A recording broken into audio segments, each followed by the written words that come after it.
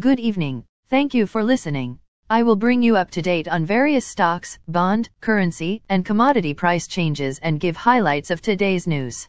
Please subscribe to the podcast for automatic downloads. As of 5:05 p.m., stock markets were higher. S&P TSX was up 307.66 points to 19,814.51. Dow Jones Industrial Average was up 700.53 points to 33,630.61. The Nasdaq was up 299.13 points to 11,040.35. S&P 500 was up 86.98 points to 3,895.08. Asia and Europe. The Nikkei 225 in Japan is up 153.05 points to 25,973.85. The China CSI 300 is up 12.31 points to 3,980.89.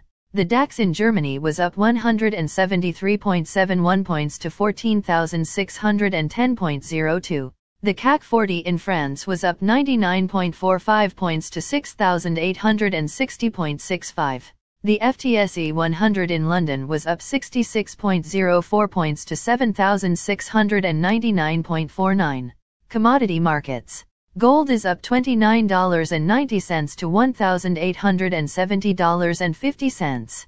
Silver is up 55 cents to $23.98. Crude oil is up 6 cents to $73.73. Copper is up 10 cents to $3.92. Natural gas is up 4 cents to $3.76. March corn closed at $6.54. March soybeans closed at $14.92 and a half. March wheat closed at $7.43 and a half. The Canadian dollar is 1.3444. The Canadian 2-year bond yield is 4. The Canadian 10-year bond yield is 3.11. The United States 2-year bond yield is 4.25. The United States 10-year bond yield is 3.56. Bitcoin is at $16,953.50. Highlights of today's news.